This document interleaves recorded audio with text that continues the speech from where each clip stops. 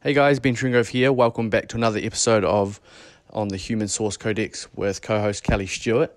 In today's episode, Kelly and I go a bit deeper into the topic of the precursor to goal setting. This is a subject that it's a very small amount of people that really touch on what's needed before even jumping into the goal setting aspect of our life. You know, if we're stuck going around life with a lot of emotions or in a high polarized state, we're going to create fantasies or we're going to create goals in a highly optimistic state, which of course is going to attract the nightmare.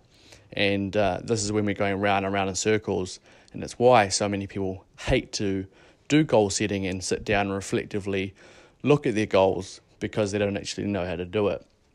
So in this episode, Kelly and I go much deeper into what's required before even sitting down to do goal setting and everything that you need to look at. So we'll cue the theme song and we'll get into it.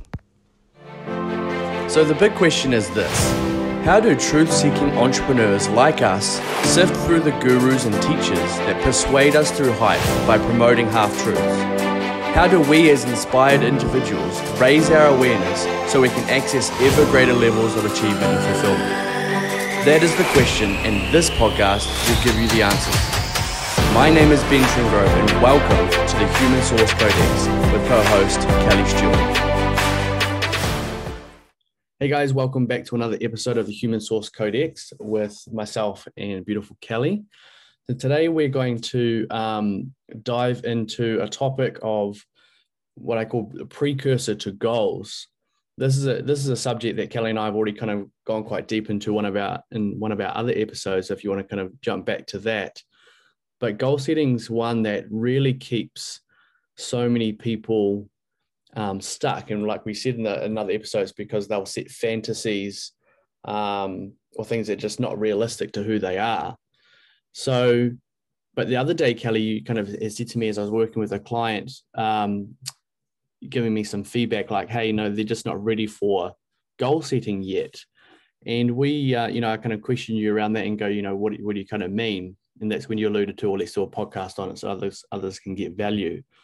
So what did you kind of mean in regards to, okay, no, those people or those clients or whoever just not are ready for goal setting yet? Morning, Ben, and thank you for introducing me as the beautiful Kelly, considering that we just had a little challenging discussion before we jumped on this podcast. Oh, I loved it. So it is I love the fact that you just polarized me straight into beautiful Kelly, right? So that I can't be an asshole, but yeah. Yeah. Because I am all things to all people. Thanks for that. Okay, precursor to goal setting.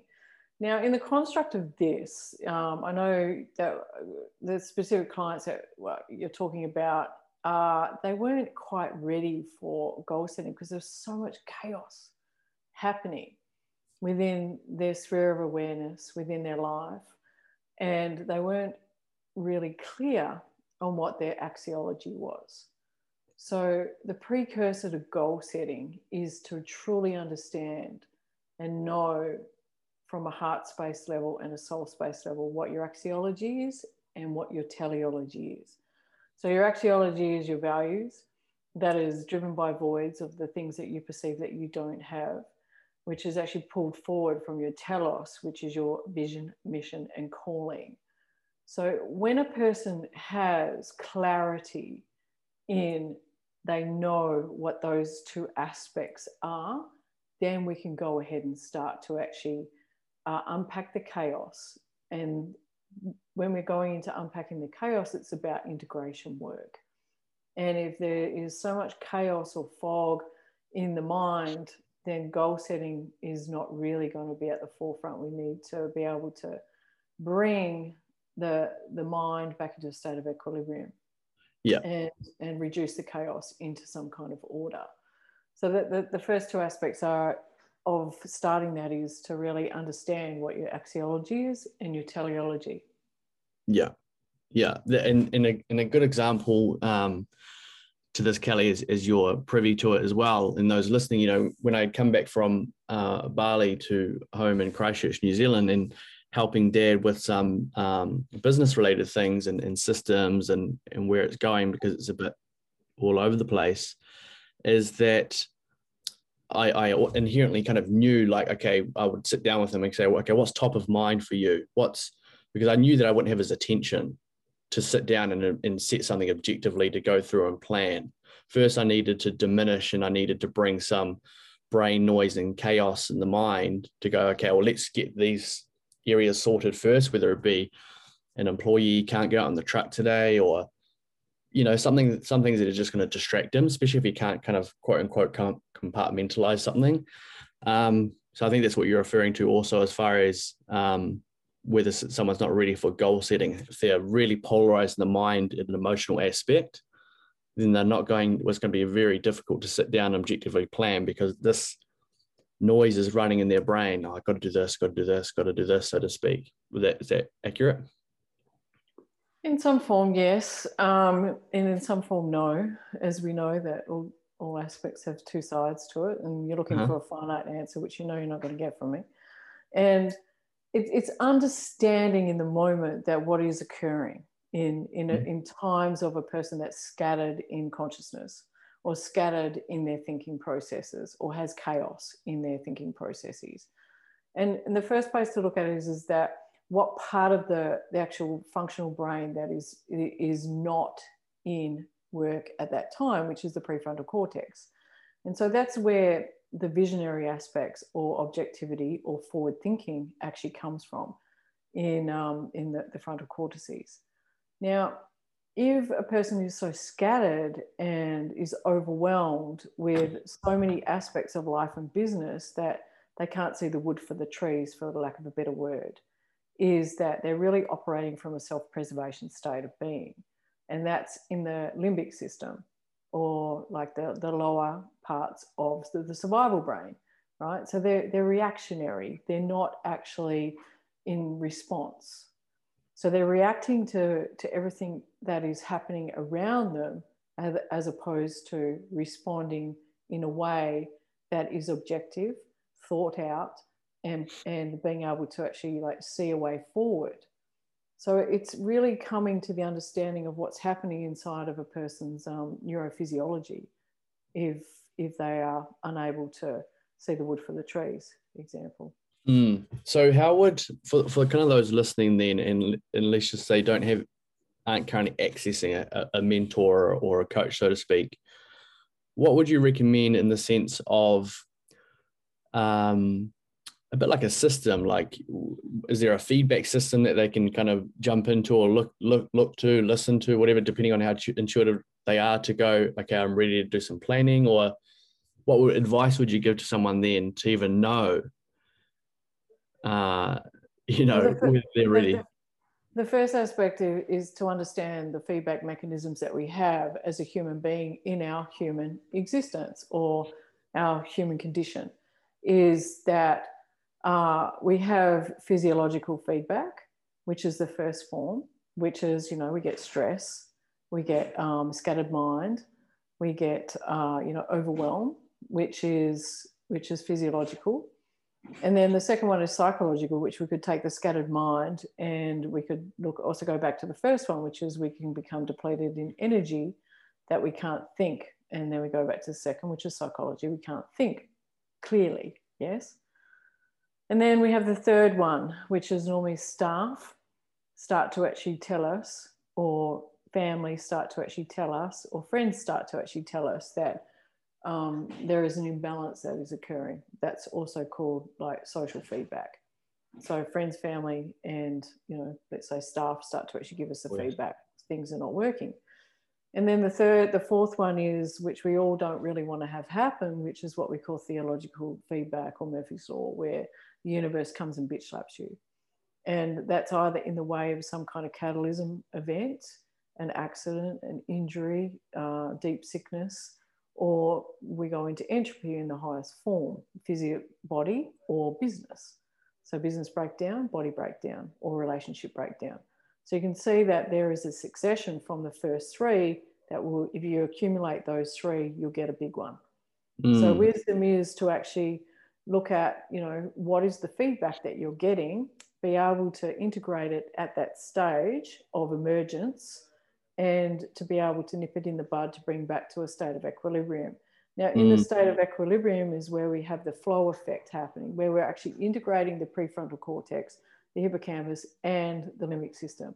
So all three areas of the brain are actually then integrated, which means that they're all connected, they're all firing at the same time, and they're all sending messages to each other. And therefore, it's a complete flow. So we can call this the flow consciousness or the flow effect. And it opens up our visionary cortex to be able to see a way forward, right? Then there's a step beyond that, but we'll go into that a little bit. So the wisdom is to understand in terms of your feedback, where you are. And if you can't ask yourself the questions or be able to do the integrative work, then wisdom would be to have a consultant or a mentor be able to actually facilitate you through that process and bring awareness to that, what is occurring, so that you can learn how to access this state of flow yourself. Yeah, perfectly said. There's one thing that you had mentioned, or a couple of things, and I hadn't quite connected before, in the sense that, could we say that Murphy's Law fits into the fourth feedback? It might not be at the level of body really breaking down or relationship breakdown, but when something happens in Murphy's Law of like three or four, like, oh, this has happened today, this, it really slams you. Is that what you're just discussing in terms of that fits into the theological feedback, Murphy's Law, number 4?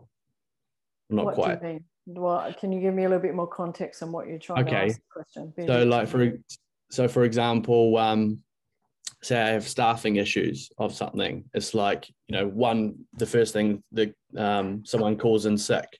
And the second thing is one of my staff members damages something or of a product that they're delivering. And then the third thing is someone crashes a truck or something and delivering something. They're all relating to do with, let's just say, staff. We call that Murphy's Law, that you wouldn't usually have those three pop up to then go, okay, shit, there's something happening here. Well, there's a deeper layer of metaphysical components that we could drop in on top of that. But if you come back to the first form where we have physiological feedback, we want to ask the question. If you have staff members that are not turning up to work, and we have this law of reflection and transparency, right? And let's circle all the way back to why I didn't actually preset. We have a precursor to goal setting, right? So let's just circle all the way back to there for a minute. And we're just going to unpack it from that point. And then I want you now to bring in the law of reflection and transparency, which means that anything that we haven't integrated or learned to love or actually installed within our own system, which is bringing into your system with full awareness and owned it, loved it, integrated it, understood its purpose, is going to continue to actually give you feedback on the outside, right? So, and our physiology is giving us feedback in the way that if we have resentment in that moment, let's just use the analogy of a staff member not turning up, right? If we have resentment in that moment, there's a direct reflection inside of you that there's something that you haven't integrated or loved that they're doing or not doing, right? So in the aspect of where we started here today, I'm going to look at the precursor to goal setting. That if we're starting a business, we also have steps and processes and goals in the way that we're actually going to scale a business, right? So first of all, we start off with one person in a business with their axiology, understood that they want to bring a mission and vision and value to be of service to humanity in some form. So therefore a business is created. And then eventually over time, we want to be able to grow to a point that we need to be able to create staff, right? To come in to be able to delegate certain things in a business to have a business scale and grow. This is systems theory. Now, in the aspect of this, the reflection and transparency, first law of feedback, if the founder, the CEO of that so-called business that's about to grow is not clear in their axiology and teleology, they will hire people that are not clear in theirs. Mm-hmm. So therefore, and regardless of blue collar, white collar, doesn't matter. Exactly. Therefore, there is an incongruence but in their mind it'll be incongruent, and it is, because it's a perfect feedback to let you know the very thing that you haven't loved within yourself or taken in or integrated within yourself. So therefore, they continue to hire people without congruent axiology that fits those certain roles within the business. So therefore, they keep getting feedback within that there is an incongruent, disequilibrated, imbalanced perception on the way that these people have been hired or brought into the business. So bringing that into awareness is that, like I remember, we circled all the way back to the beginning. And we have to look at cause and effect, and then to be able to put objective visions and actions into place to grow, right? But most people don't do that. They just go along without any thought construct or understanding of what's happening. They just hire the very first person that comes along because there's a void in the business that is challenging them, and then they continue to get the feedback of that, which is trying to awaken them to that they are not incongruent, or you haven't actually not communicating in their values, or the business is not enough value to them. So, that is really the true element. But if you can go back to true cause and effect, it's going all the way back to looking at getting clear in your axiology as yourself as a CEO or founder of a business.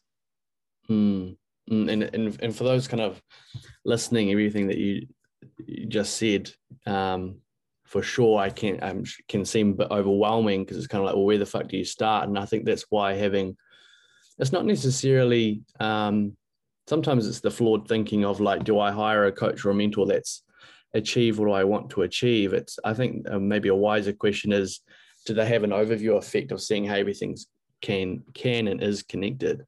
Because just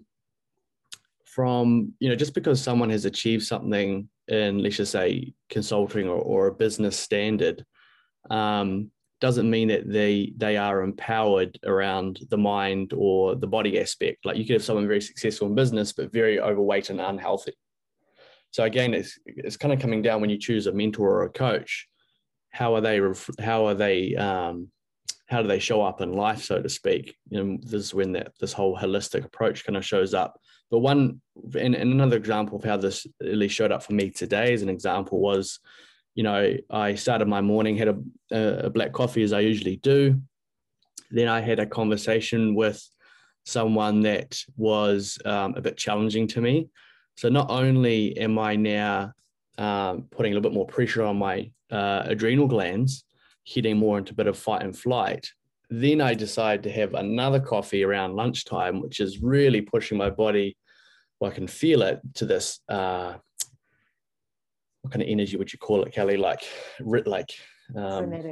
frenetic energy. I can feel that with my body. And now I kind of have the awareness, it's not just perhaps the black coffee, it's also because I was challenged.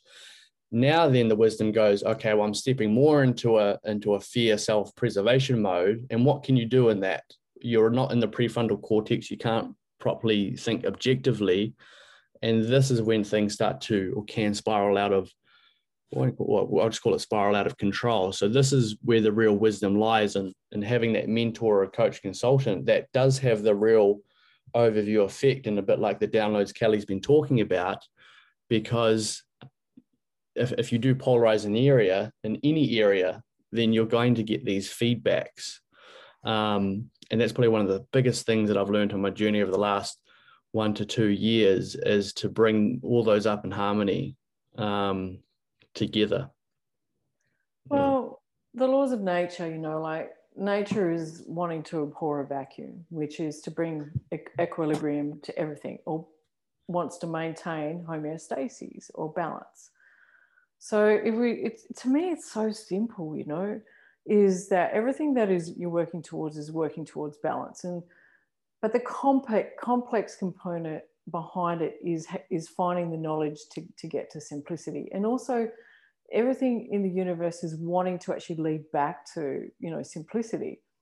And so we have maximum complexity, which comes to maximum simplicity, which is maximum complexity is where we don't have all the knowledge, and we have all these missing parts, and we have these voids that we want to fill, and the needs, etc. And then once we've actually gone on our journey as we do, and we fill all these voids, we integrate all these parts, then that section is done, which then becomes, oh, that's simple, right? We know. It becomes a knowing. And then that's a universal construct, right? Nature abhorring a vacuum, trying to get you to balance things out, to come back to 1-to-1 ratio, simplicity, 1 over infinity, infinity over 1. And so bringing that into awareness is knowing what is actually occurring in any given moment. Now, like I've been doing this for 20 odd years, so it's second nature. What is nature to me now is that any time that I get to my first form of feedback, physiological, I'm like, okay, great. Thank you. Now I have something to work on, right? Mother Nature is giving me a feedback, which is giving me the opportunity to actually grow myself. It's here to grow my wisdom. And so the physiological feedback that I'm labeling as challenging or bad, or, discomfort or sickness or disease or whatever, I will not allow myself to actually stay in that victim mentality of that. Because the moment you go there, you start to actually spiral deeper and deeper into the scattered mind, and you go further and further into polarity. So you're moving away from center.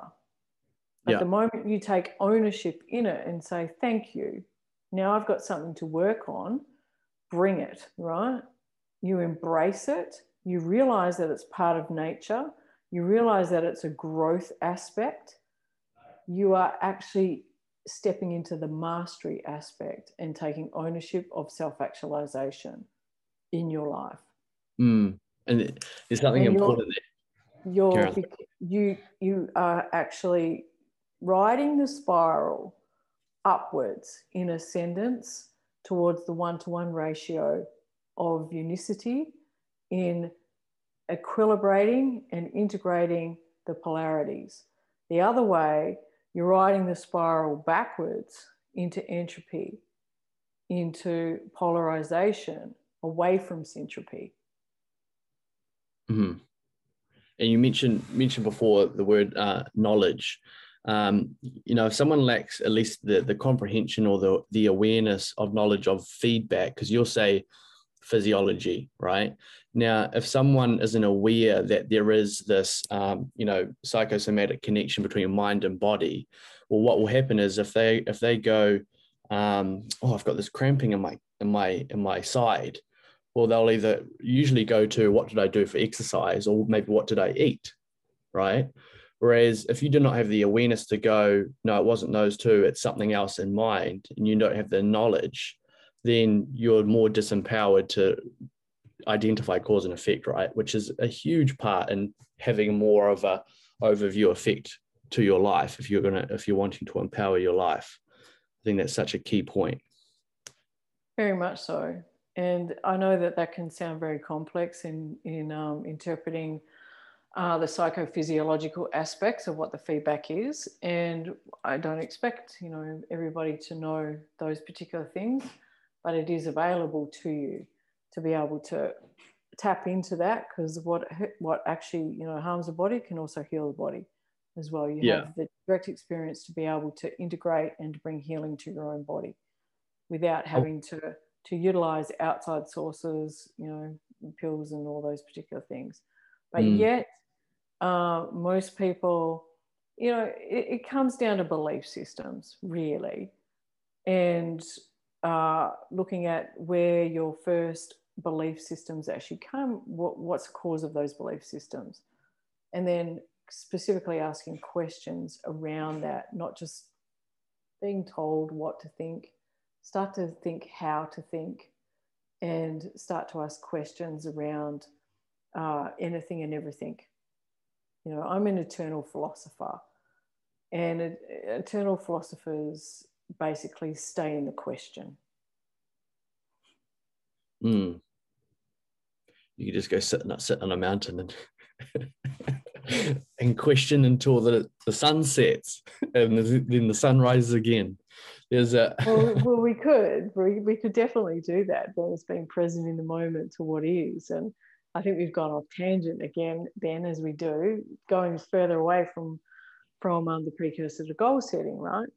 So again, it comes back to what is most important to you, right, in your mission, vision, and calling, and then how are you going to choose to be the operator or the driver in your own life? With what kind of information can you actually bring in to be able to give you the highest source of energy for you to be able to live a fulfilling life and be here and do what you want to do, right?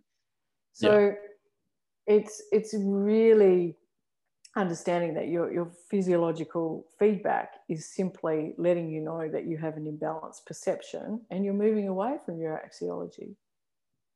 Mm-hmm. Mm-hmm. And again, for those that if you don't know what your axiology is, you're going to keep moving. You're going to keep getting the feedback and the chaos until somebody wakes you up to bring you back to it. Yeah, and this is when when Kelly and I discuss axiology, and we have discussed it in previous episodes. If you want to go back and listen to it, but it's essentially even from people, respected coaches, consultants in the marketplace, there's so many people that miss this crucial concept of what does your life demonstrate rather than what do you want, because they're two extremely different things. One is what is actually showing up as true in your life. What are you showing action towards that you do? And there's a set of questions that Kelly and I both have to identify your axiology. And then if you've got people that send you away and go, sit down, really visualize what would you love, although that's part of the process, if it's a total fantasy, that's not an actuality of who you are and what you're about. This is when goal setting massively gets polarized. Especially when you sit down and do goal setting in an elated state, you're going to set goals in a shorter amount of time. And when you don't achieve it, you're going to beat yourself up, which is going to birth shame, right? And then if you set goals we'll call it in a down state or feeling less than, you're going to set goals that are too further away from what you could actually achieve. But that's, in my experience, it's very rare that someone sets goals in that state. It's usually a later state that someone will set goals, right? Depends on the person, and it's looking at the driving forces behind anybody and why they do the things that they do or why they don't, right? So it's hard to actually put any one kind of meaning onto a construct as you're trying to, but I'm here, Kelly. You and I probably couldn't be more opposite with with our view, not our views on life, because we both do agree and believe in a holistic approach for sure. And my direct experience and difficulties have shown me that I do have a propensity to the finite, which is fine, and as a view to the abstract, which is also great. They both serve. Mm-hmm. Yeah, but in the purview of what you're actually asking, it is understanding like where you are in emotionality when you are potentially sitting down to actually like set your goals, and wisdom would be to have some kind of consciousness around that, to integrate yourself before you go into actually doing any vision planning, and to be able to bring some objective reasoning to what you're going to actually put in your systems and processes, or what you're actually going to put down on paper, and how that is actually attached to your teleology, whether it's your personal teleology or your business telos. So it's having that awareness of those, let's just say, those components to be able to create. And another thing that I've found is great feedback, and you've already discussed before, Kelly, is that if I'm sitting in a conversation or just sitting with self, and I notice that my breath is very shallow, just in chest, and it's just a couple of seconds in and out. It's that whole saying of when the breath wanders, so does the mind, so to speak. That's been a great feedback system to me to kind of go, okay, what's the program? What's something that's running in the back, or is it just bad habits of breathing or my breathing patterns? And then almost more importantly, though, is the feedback that I get when I'm doing this deep diaphragmatic kind of into the belly breathing is typically, when I'm doing something that's really fulfilling, and I'll note that down. It's great to note down what you are doing when you're most inspired and most fulfilled, as that intuitive feedback to basically say, okay, go in that direction, or you're on the right path. It's another great feedback system. Yeah, very much so. And again, like, I'm an avid breath worker, and I go to breath work 2-3 times a week, and I bring awareness to my physiology. I bring awareness to the collective around me. And so I think what you're trying to say here is that, what level of awareness do you have as a human in our human experience of where is your mind at? Like, where is your body at? What is actually occurring for you right now? Do you have an awareness of where you are in the ratio of equanicity or equanimity in terms of emotion and perception? And wisdom would be to have that first form of awareness feedback to yourself, and then objectifying that and knowing, okay, potentially I'm outside the ratio of 4:1. Is it wise for me to actually go into goal setting and vision planning while I'm in this state of consciousness? And then having the objectifying to look at no, to say, no, I am outside the ratio of perception. I'm emotional right now. I'm potentially going to have a subjective planning if I'm in this state. What can I do to be able to bring myself back into a ratio of emotionality and perception that is going to assist me in objectifying my future? Yeah. And that is with the work that we do as integrative or holistic integrative practitioners or consultants, is understanding how to ask specific questions to actually equilibrate the mind and the body, right? Now, coming back to, like breath, like your breath is a precursor, because it's a physiological feedback. If you tap into it and you can see if your breath, if you're chest breathing, it means that you're not actually breathing into the diaphragm or into the belly, that you are in a state of stress, because when we aren't, our parasympathetic, sympathetic nervous system is in a state of equilibrium. So therefore our breath is balanced. But if we could also look at, if you're chest breathing, it means that you're actually, when you do that, see what happens to your mind, which is another form of breath work to actually go in a different place. But let's look at prana. What does prana mean to you, Ben? Prana, unless I've heard it wrong, breath of life. Yes, prana is the breath of life. Now, prana in the essence is when you're actually breathing in, you're breathing in charged particles of light. So breath is the fuel to the energy component within your physiology. It's like the petrol you put in your car. You run out of petrol, it doesn't go, right? So if you understand that balanced breathing and having an awareness to that, you're actively bringing in the energy source to your physiology through the charged particles of light. And the atoms that are actually coming into your body are the fuel for that. So if you're chest breathing or short breathing, you're not getting enough energy. You're not getting enough fuel for that body. It's not getting the charge that it requires. Like the battery's not being charged up. So it has to. Then the physiology has to go, well, have to conserve energy, right? So what does it do?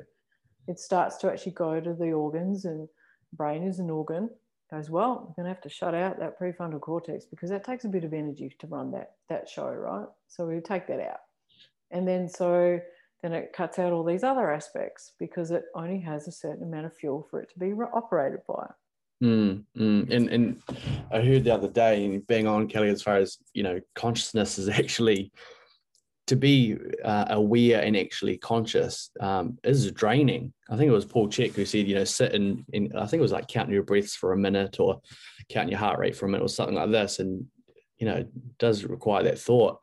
And I just had an interesting reflection point as you were talking, which is quite cool in the sense that I kind of connected the dots maybe a year, or I don't actually know quite how long ago it was, that in order to achieve our goals, it'd be wise to have an objective mind. And whether that's true or not, that's just my belief from where I was. And that's what set me off on the whole, when I met you, Kelly, the tangent of what affects an objective mind. Well, it's breath, it's your physiology, it's your integration of emotions. So this is why, I'd met with a friend the other day in regards to, I had knee pain. And I looked at the psychosomatic of that, but it was also, it's amazing that our world, I believe, in society has been so geared towards what I call optimizers and the next thing. But we quite often almost always negate and don't put enough attention on the basics. And the basics are hydration, full breath, high quality nutrition. And if you don't, exercise, stretching, mobility. And if you don't have those, and then we could call it the mental aspect of integrative aspect to emotions. If they don't have those basics encompassed into your day-to-day life, then how can you effectively go ahead and build out the life that you desire? Because if behavior affects our actions, right, and we don't have an objective mind, you're all over the show. So let's just simplify it. First form of feedback, physiological, right? Sure. So you're objectifying the first form of feedback, which is your body. So we want to keep it in a state of homeostasis, the best form that we can. It's really the only goddamn vessel that we have to actually house our soul for us to actually live in. So wisdom would be to honor that in its form. That's why I think Mother Nature has given us that as our first form of feedback. So everything you're saying, what you consume, put in it, how you breathe, how you stretch or don't stretch, and what food you consume is all relevant to your first form of feedback. Yeah. It just, like I said, it's just so many of us, and I did for so many years, just negated it. Like, nah, we'll just put that to the side. Think, because I had this huge bias to like, okay, objective mind. If I have objective mind, that'll get the actions and outcomes I was wanting. That's why I'm so biased towards it now. But it's just interesting. Like the objective mind and the subjective mind, we cannot have one without the other. They are entangled. We could also say that we have conscious and we have subconscious and unconscious, right? Absolutely necessary.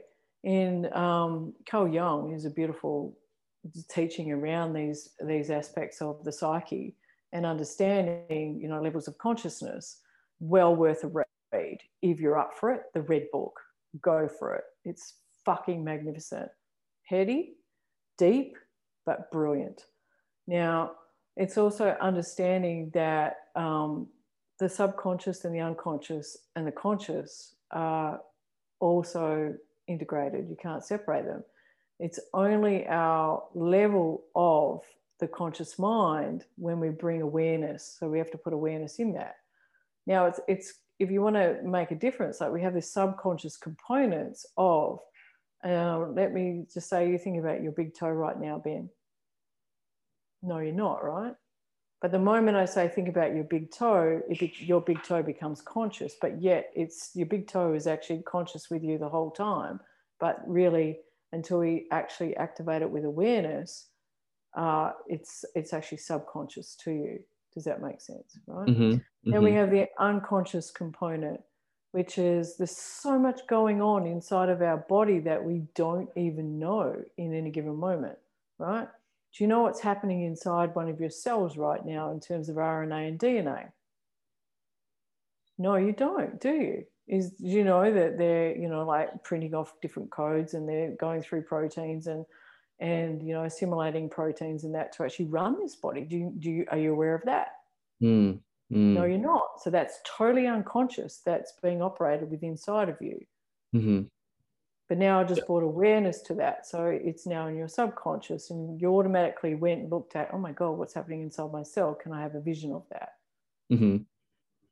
So now I just brought awareness to it. So there's an element of consciousness that just came into that. Mm-hmm. But yet this is all going on at any one given time. Are they separated? No, they're not.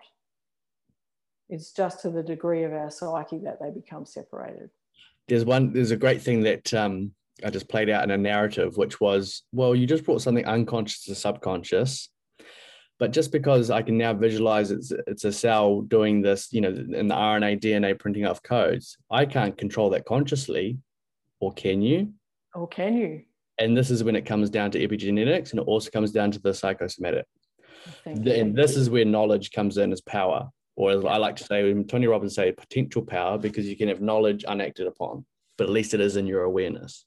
Maximum potentiality, in terms of like some of the greatest sages have actually used those words a long time. This is why I love to be an eternal philosopher and sit in the question, is that possible? Can that occur? Why or why not? Right? And the deeper we go into allowing ourselves to sit into these questions, the greater our collective consciousness, the greater our consciousness, the greater our awareness that we can become, right? Now, I must admit, I get told quite rarely, like you're very unusual, you're unique and fascinating to the level of the degree. Now, I'm not saying that that's good or bad or indifference, because yes, it does give me the challenges. It is, I am an eternal truth seeker and want to understand the greatest layers of the human condition and the greatest layers of universal laws. So, it's not for everybody to go this deep, that's for sure. But the wisdom that you can actually get by allowing yourself to have that potential sitting in the question is going to expand your awareness and expand your potential. And when I had learnt what questions really were, which you can find out in the masterclass, that blows your mind, especially when you learn it at the subatomic level. When you get deeper into the things, it's very cool with ions on a quest. Oh, that's fantastic. And this is the hard thing, Kelly, sometimes when we do choose a topic, because it's not just the terms that I started to fall in love with as far as, being a specialist generalist, like which you've embodied for a long time, is that when someone's just a specialist in one aspect, they do become the horse with, what do you call it, blinders on, and very good within their realm. But because our life in actuality is not just one vertical and it's integrated in many, many different areas, then we would start to question, who do we want as our mentor or coach? And then we have the generalist. The generalist likes to learn a little bit about everything, but might not go deep, not deep enough to be able to connect the dots, right? And that takes time, experience, direct experience. And that's when it becomes like, are you talking or are you seeking knowledge from a talking head? And a talking head, Kelly, I believe, likes to explain as someone that loves to ingest information and learn, but doesn't then go and get the direct experience by taking that learning and applying it to their own life. There was a mentor that I had learned from a while ago. Escaped my mind. Oh, John Maxwell. Yep. And he said, I'm paraphrasing, he basically said, the hardest person or the hardest thing to really do is not so much in helping and serving others as trying to be basically leading by example and actually putting what you're saying into your own life. I'm paraphrasing. And it's true, because it's so much easier when you're consulting others or giving advice, you're coming from the prefrontal cortex, unless you're very unintegrated, being of service to others. When you're trying to put it on yourself, you've got blind spots, you've got all those unintegrated parts, it's very difficult. So when you can come across a mentor or a coach and a consultant that does the work and has the knowledge, this is when you can get ahead leaps and bounds, because they are seeing it from a, I think you call like a 5D, a real overview effect of one's life and where to take it. So Yeah, yeah, totally. Like I've had many mentors in my life and I still do, like I'm not going to grow without one. And the greatest minds on the planet were versed and masterful in like many disciplines, not just one, right? yeah, You want to look at like those that have been immortalized throughout time and space, that are the greatest sages or the greatest teachers or the greatest Renaissance minds. man. Yeah. Yeah, Renaissance men that have left legacies. You go and research those people, not just men but also women. They are masterful in many disciplines, like they're multi-potentialites, they're not just one. And it's not the aspect of like being a specialist in one particular area or a specialist generalist. They are masterful in their multi-potentiality, right? So they understand that there's an entanglement in everything. And this, you go back to the all within the all, the collective consciousness, that we are all entangled. And so the information is available in all of these disciplines. And that's what my saying is, I prefer not to be one label, because you can't put me in a box. Remove the box completely.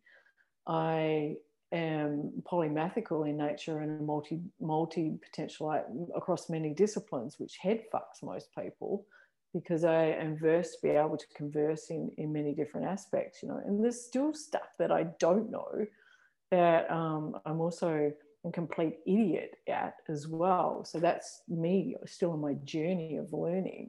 And I know I'm never going to stop in that, because I'm in the continual aspect of the mystery, right? And as I integrate one mystery and create it, turn it into history, then I know I'm on to the next layer, and that goes on ad infinitum, right? And you could say that potentially I'm on the pathway of the truth, but then I also have this understanding through, like the universal laws and physics and subatomic particles, that there is really no truth, right? We have this approximation to it. We can get so close, but yet there is a continuation, because I think if something was finite, it would be the end. But there is no end. There's this constant remodeling that occurs, like remodeling and growth, transformation. It is transformation. Yeah, I think that's what also added.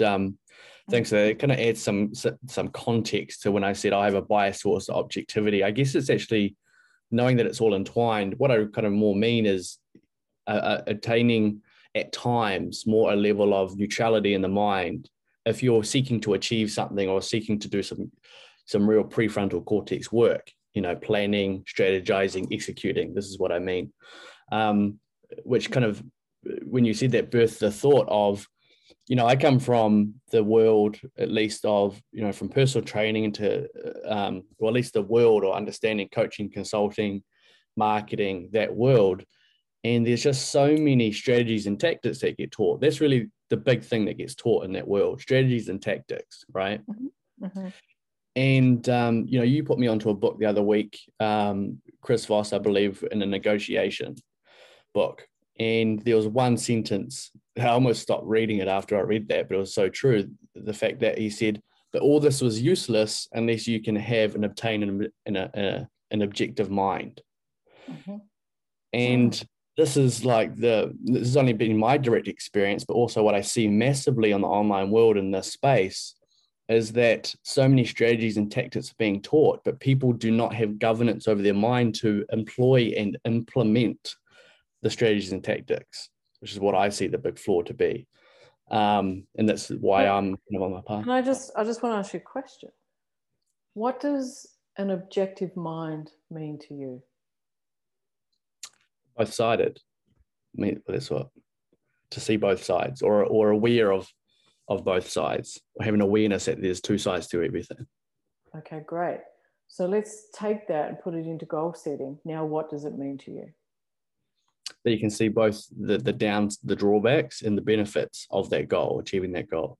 Now let's put systems inside of the goal setting with an objective mind. Now, what does it mean to you?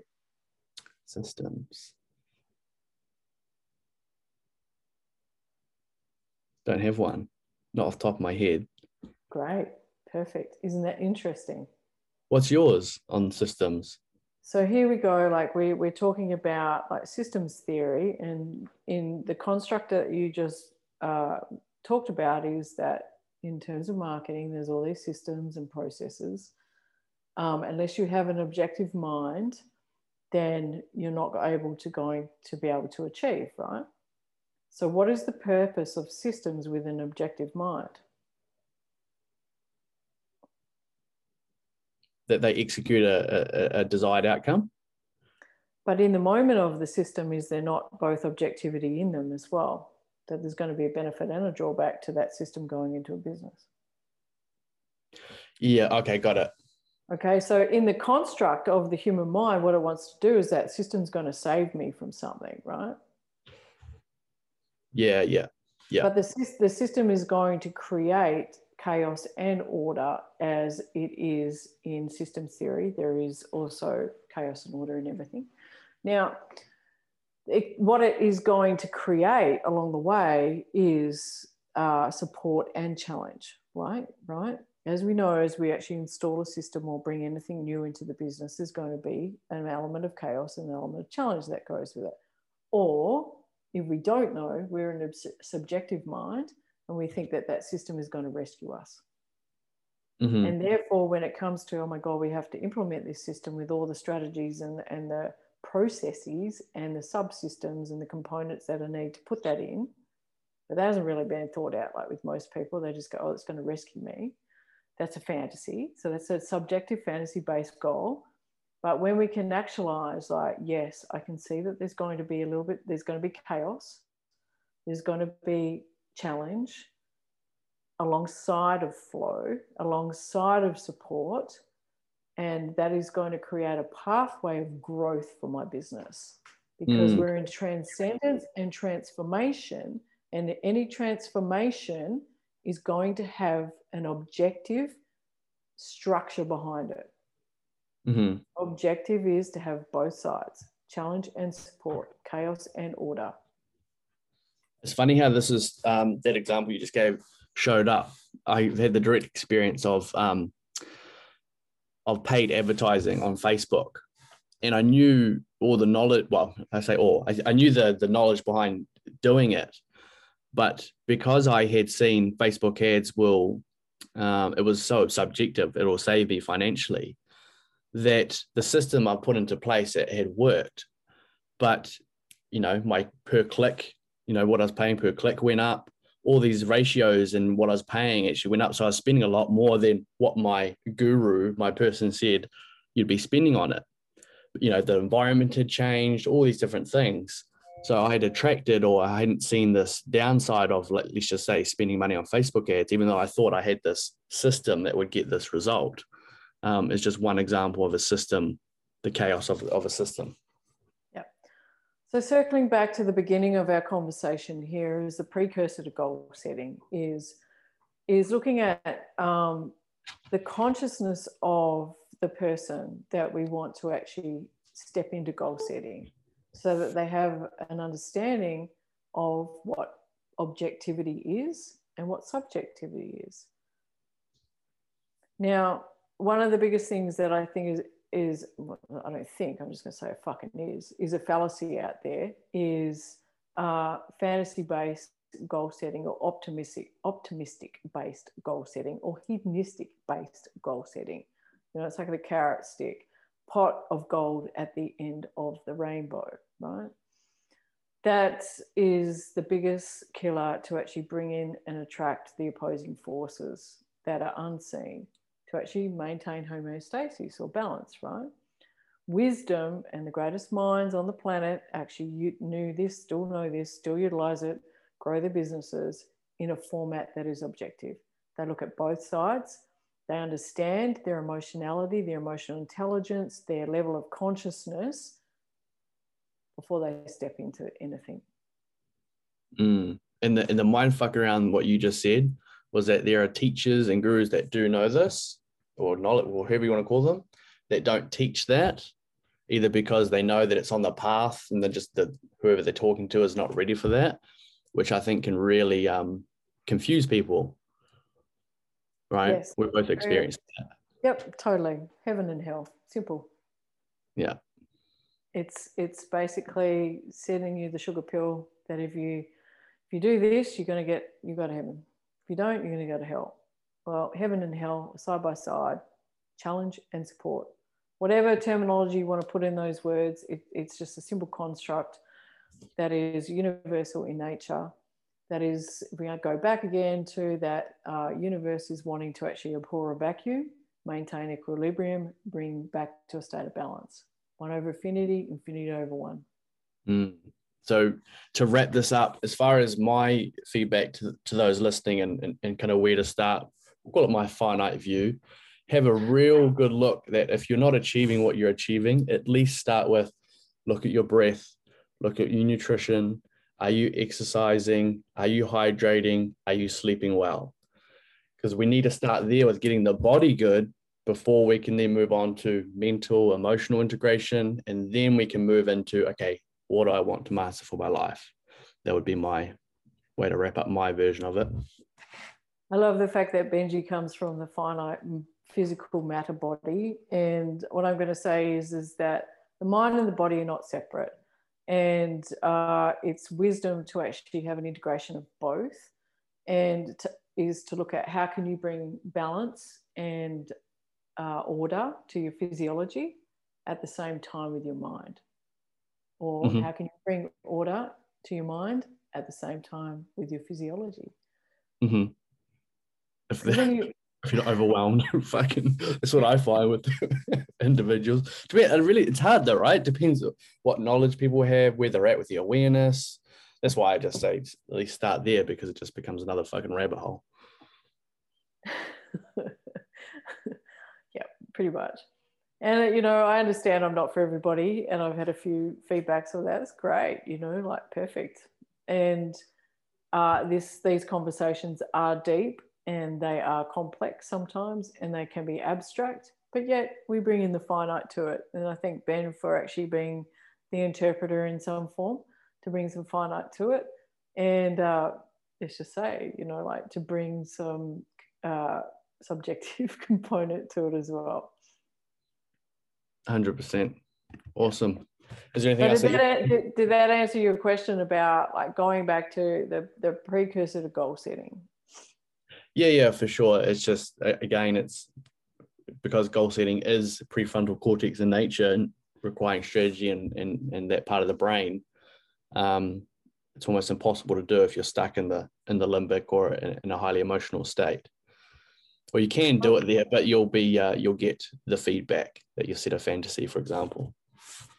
Yeah, exactly. If you're in the limbic system, setting goals from subjectivity and from self-preservation, you will create a nightmare. Simple. Yeah, love it. Awesome. Thanks, guys, for listening to another episode of the Human Source Codex. We'll see you next time. If you do have any questions or topics that you would love for us to discuss or jump in on, please put them in the comments below or anywhere that you're listening to this. Otherwise, we'll see you next time. Thanks for your time, Kelly. You're welcome. Ciao. Ciao.